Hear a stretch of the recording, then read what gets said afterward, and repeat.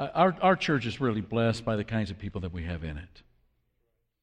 And one of the ways I think that we're richly blessed is that we have really a large number of fellas that have either dedicated all of their lives or a large portion of their lives to preaching. And, Billy Harlow, David White, Herb Smith, guy that just read the scripture, John Wilkins. And one of the things that I am thankful for and blessed by and encouraged with are these guys. And John preached up in a part of the world. I don't think we quite intersected each other, but that I went to high school in the D.C. area, and John, maybe a year or so before that, left the area to preach elsewhere, but was up in that area as well, and we nearly kind of intersected up on the northeast outside of D.C. He was in Laurel, and I was in Bowie at the time, but since he and Gail have come, and I can say the same thing about Billy and about David and Pam. They have just been such a great blessing to our church. The teaching, the spirit, the prayers, the encouragement have just really, really been wonderful. And, when I grow up, I want to be like John Wilkins. That's bottom line. I want to be like John. Let's pray. Father, so grateful for these men and others who, along with their wives, have dedicated such big portions of their life to expanding the borders of your kingdom, and have done so in good times and in bad times, in valleys and mountains and dark places and places of light. And in all of these places, Father, they spoke your word. It was a word that you placed upon their heart, a word that they studied, a word that they contemplated and reflected on. And I pray tonight, Father, that you bless them as just this integral part of the core, the spiritual core of our church family. Thank you for them. And thank you for James, who has written to us again such profound pieces of Scripture that first found their birth in your heart and have been transmitted to us, Father, for us not only to be edified and to be enlightened, but to be changed, to be revolutionized, to be retooled in the way that we live and in the way that we respond to all of the things around us in culture. Thank you, Father, for these words. We pray, as we always pray before we go into study, that you will give us eyes to see it and ears to hear it. And we pray this in Jesus' name. Amen. An experience that I think every family has, regardless of where they are and really what they might be doing, is the experience of impatient and bored children when it comes to a long trip. My family was no different. We've never really lived very close to our parents. I was one of those guys that when I turned 18, we were living in the D.C. area. I wanted to come back to Texas. I was 18. I moved like 1,500 miles from my parents, and that's about as close as I lived to them until I was about 40 years old, and then I lived, about 70 miles away. But we were always making these trips, and when we traveled by car, when it was possible to go and see family, whether it was Ellen's parents or my parents, it would always take a long, long time. And the inevitable, oft-repeated question was, "Are we there yet?" And I would say something, after about the 80th time, I would say something like, "Does it look like it?" Have I stopped the car? Have we gotten out? You just find ways, creative ways. But my kids were clever, and the "Are we there yet?" was replaced with "How much longer?" And you know how that goes. For most humans, patience is difficult because waiting is torture. Waiting is torture in our world. There's an urban legend that says we spend about 3 years of our lifetime waiting. Probably not true, but it sounds great. Empirically, though, in a study that came out probably a year or so ago, New Yorkers spend, on average, in a line nearly 7 minutes. Whatever line it might be. To get gas, to get groceries, at the bank, or wherever it might be. 6 minutes, 51 seconds. The most hated line to stand and wait in? the grocery store. And who doesn't get that? Country with the longest wait line is Russia. Timex, the watch company, did a survey of how long people would wait before taking action in a variety of settings. This was interesting. How long do you think we sit at a green light before we honk at the person in front of us to get going? For some of you, it's immediately. For some of you, it's honking to get out of the way. 13 seconds. We'll wait 13 seconds and then we'll honk our horn at the person who doesn't get going at a green light. 26 seconds before we ask people to lower their voices in a movie theater. 26 seconds before we take someone's seat who has walked away from it. 26 seconds. Guy gets up, you're in the seat. 45 seconds before we ask a person who is talking too loud on a cell phone to pipe down. 13 minutes for a table at a restaurant. 20 minutes for a blind date to show up. That one is a mystery. 20 minutes for a blind date to show up. 20 minutes, people will wait. You know, when it comes to Thanksgiving dinner, it's all about family, it's all about football, but it's really about the turkey. 20 minutes you'll wait for the last person to show up at a Thanksgiving dinner before starting. If you're 30 minutes late, maybe you'll get a wishbone. But this patience and this waiting, this is where James takes us next. Not all the important spiritual battles that we fight, that we live through, that we experience, not all of the important spiritual battles will be in a dramatic circumstance. Most of the important spiritual battles are going to be in the day-to-day living as a disciple. The important spiritual battle is how you live every second of your life. Every day you're faced with countless choices between heaven and hell and how you're going to respond. And who and where you are in a million years will be based more on the ordinary than on the spectacular. Who you are as a disciple moves beyond your baptism, beyond that initial commitment to God, to how you live every next day of your life. Think about it this way. Think about a marriage. A great marriage doesn't rise or fall on its first day, but on every minute you live in it after that, right?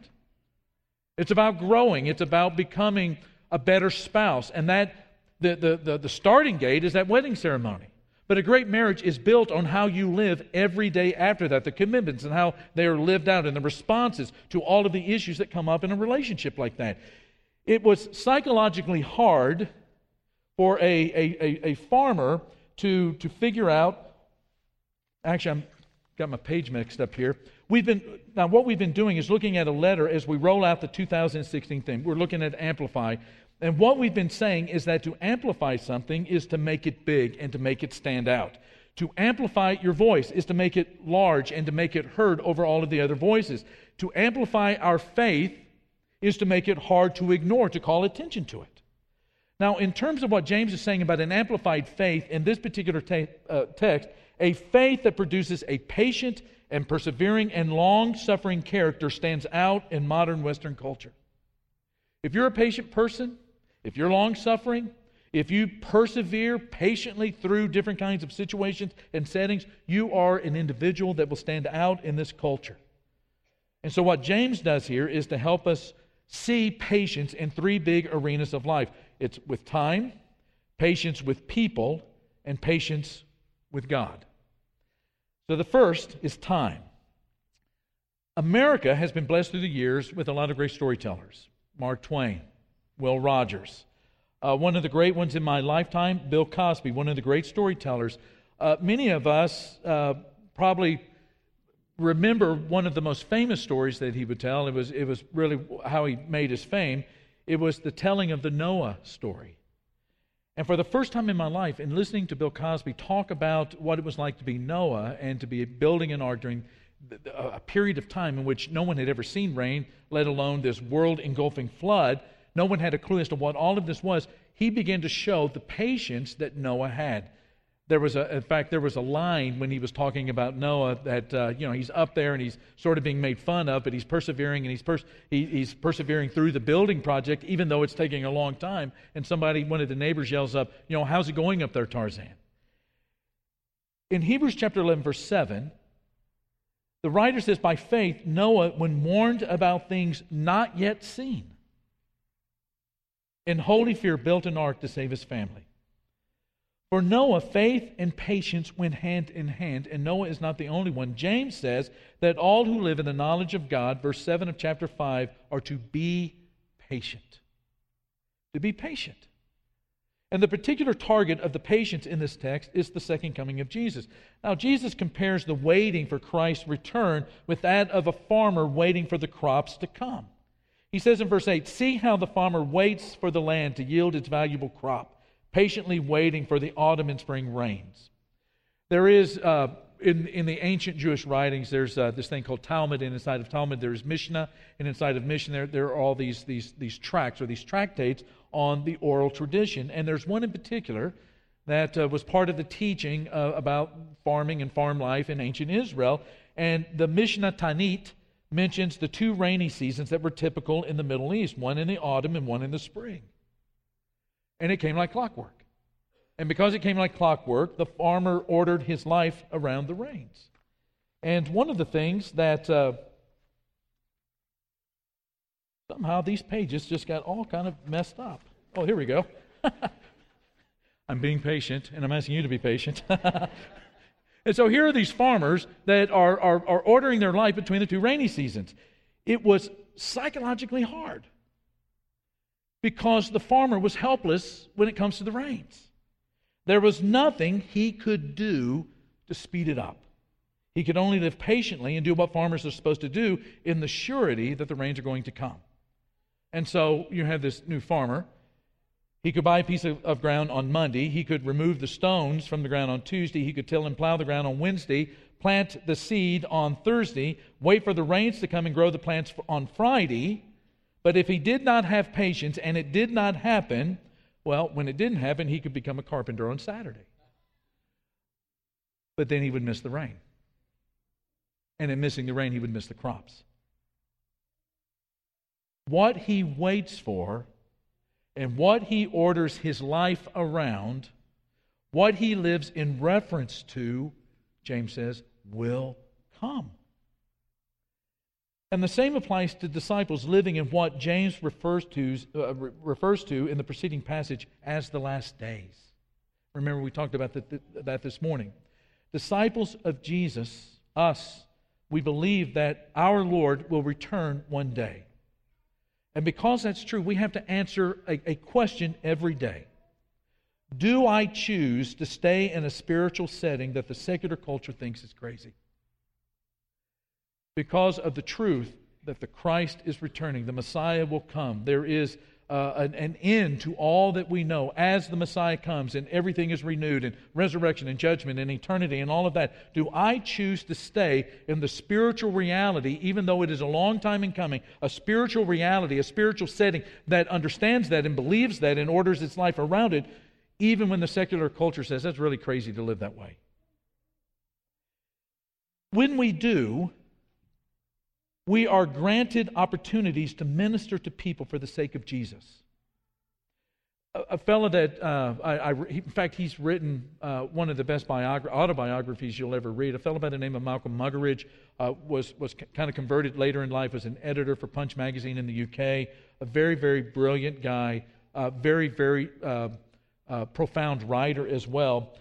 Later in his life, he wrote a book on Mother Teresa entitled Something Beautiful for God. Maybe you've read it. In a moment of honesty, his honesty about his own life, about the decisions he had made in his life, about staying in a cultural setting and doing things that he was called to do for the sake of those people in that setting, was India. He sort of reflects back on that and compares his own decisions, which he is not proud of, with that of Mother Teresa. And he writes, "I ran away and stayed away. Mother Teresa moved in and stayed. That was the difference. She, a nun, rather slightly built, with a few rupees in her pocket, not particularly clever or particularly gifted in the arts of persuasion, just with this Christian love shining about her, in her heart, on her lips, just prepared to follow her Lord and, in accordance with His instructions, regard every derelict left to die on the streets as him. To hear in the cry of every abandoned child, even in the tiny squeak of the discarded fetus, the cry of the Bethlehem child. To recognize in every leper's stumps the hands which once touched heads and made them calm, brought back health to sick flesh and twisted limbs. As for my expiations on Bengal's wretched social conditions, I regret to say that I doubt whether in any divine accounting they will equal one single quizzical half-smile bestowed by Mother Teresa on a street urchin who happened to catch her eye.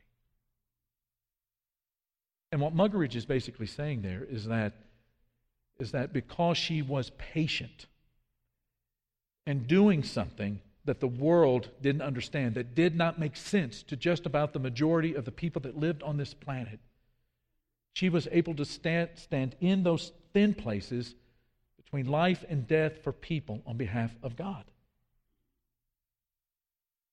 And Muggeridge is saying, I didn't have that patience. I ran and I stayed away. And what James says is we wait patiently until the day we see Jesus face to face. We choose patiently to remain and to order our lives within the truths of Jesus' first and second comings. And in so doing, we are granted opportunities to attest to the greatness of the faith we live. Patience. And that's what an amplified faith looks like. But it's not only time between the first coming of Jesus and the second coming of Jesus that we have to learn this patience, but it's also with people. I like the old country. I'm not much of a guy with the new country, but recently heard a song. I had never heard it before. When I say it, you'll recognize the song and the tagline. But one of the phrases in the song talks about how God is great and people are crazy. Now, in terms of your daily allotment of aggravation and annoyance, what percentage of it do people, crazy people, contribute?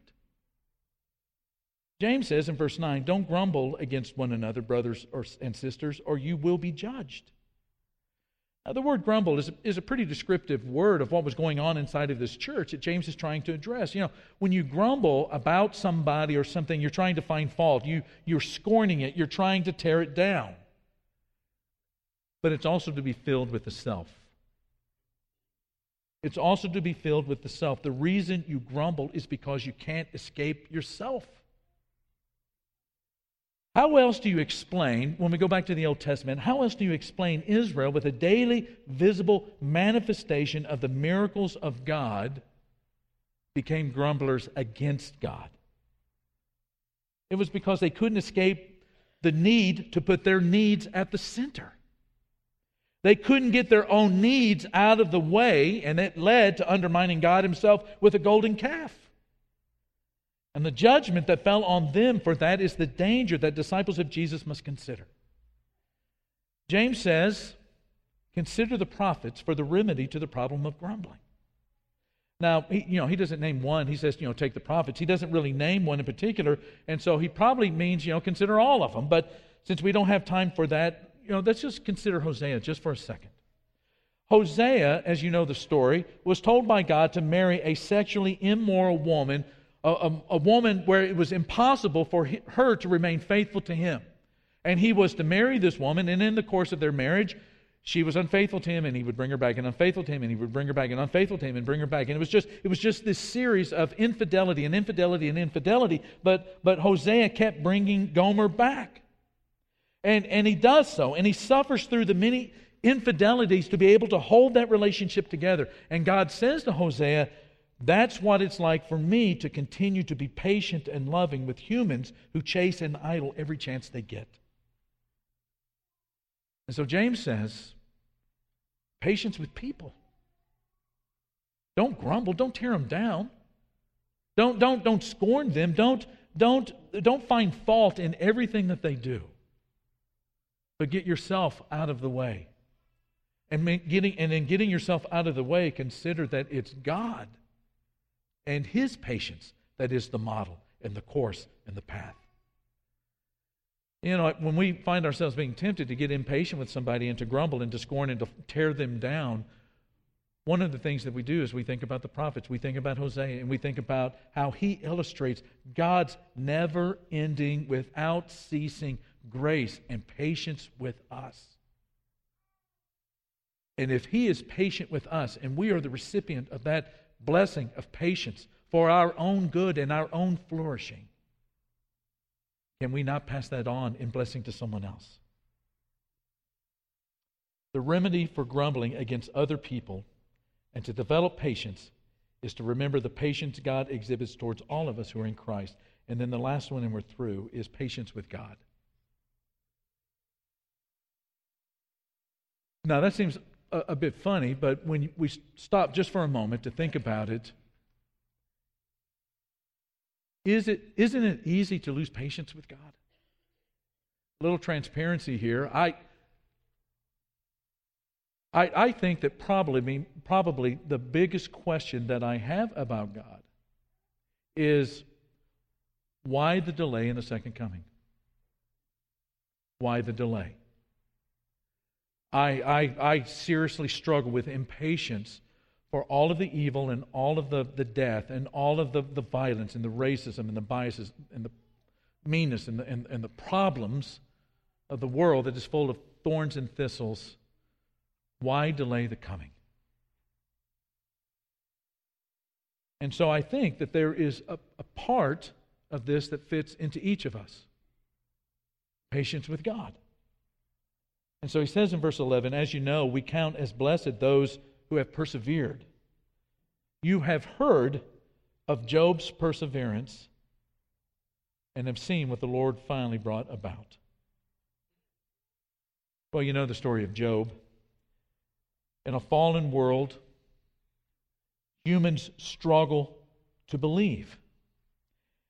Will human patience be enough to hold on to God when there is every reason to let go?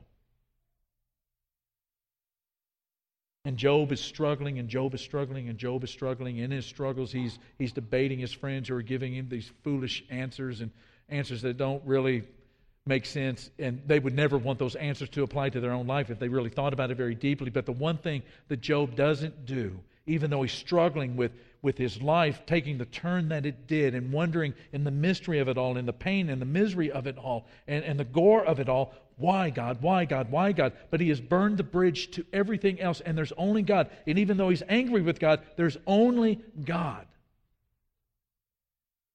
And Job asks to face God in this cosmic courtroom. And he gets his wish. And God speaks to him out of this whirlwind and just begins to ask questions and ask questions and ask questions. And what Job got was an eyeful of God. And in this eyeful of God Job received, it completely turned his life. And that happens today when people get an eyeful of God. I have my questions, and I'm wondering, God, why tarry? Why wait? Why delay? Why not now? Why not now? I'm one of those guys that wakes up every morning happy, but also at the same time a little disappointed that Jesus didn't come in the middle of the night. And we struggle with that. But then we get an eyeful of God. And James says it this way, verse 11. The Lord is full of compassion and mercy. And that's what Job gets. And that's what Mark gets. And that's what we all get. Is an eyeful of God. And in our impatience and our misunderstandings and our disappointments with God, when we get an eyeful of God and God reveals himself in ways that we've never seen him before, like Isaiah, like Job, like all of the others, like Peter, like all of the others, and we see that the Lord is full of compassion and mercy. And we get an inkling of the sense of the patience that he has with us. Where that compassion and that mercy has to come into play every single day. Then we realize that God didn't really lose patience with humans. And God did not grumble against humans, but chose instead to save humans. to save humans. And when we are really sensitive to who we are deep down in our hearts and the grace, the amount of grace, the kind of grace that comes into our life that saves us, and not only saves us, but changes us, and not only changes us, but blesses us into the kind of human beings that we were always intended to be, where we flourish, whether we're in mountains, on top of the mountains or in the valley, where we flourish, whether it's dark or lightness, because of God filling that God-shaped hole in our heart, then we see. Then we see the compassion and the mercy changes us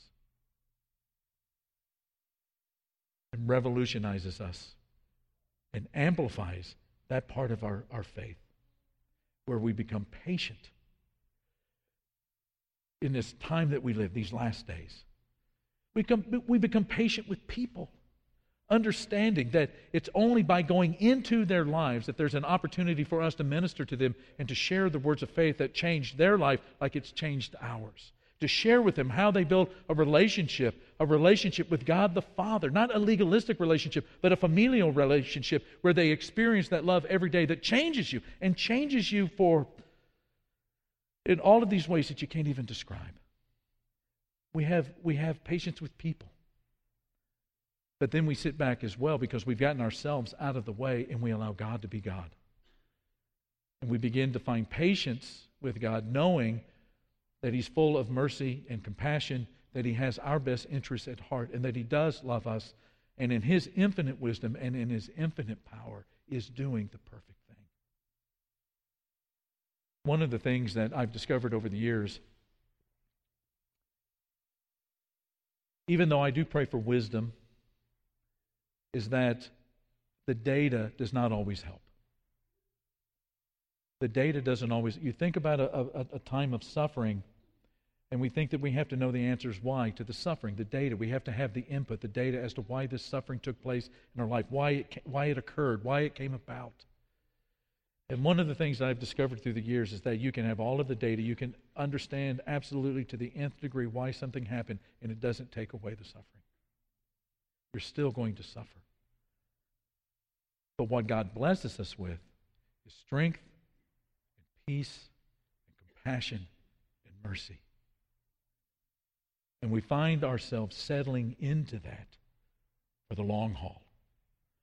And because we've settled into it, we do persevere. And we do suffer for a long time. And we are patient.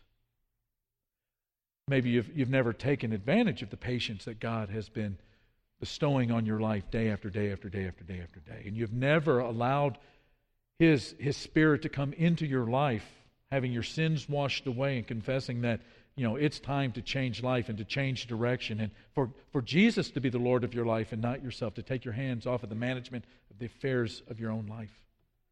And maybe you've been putting that patience to the test. Tonight, don't do it any longer. But give yourself to the one who is full of compassion and mercy. And perhaps some have been disciples for a very long time, and we struggle at different seasons of our life with different types of issues in life and different struggles in life. And maybe there are just some things with some people or with some time or even with God that you're struggling with some impatience, and you just need the prayers of the church to help you through that period of time. Well, tonight is the time to let those needs be known.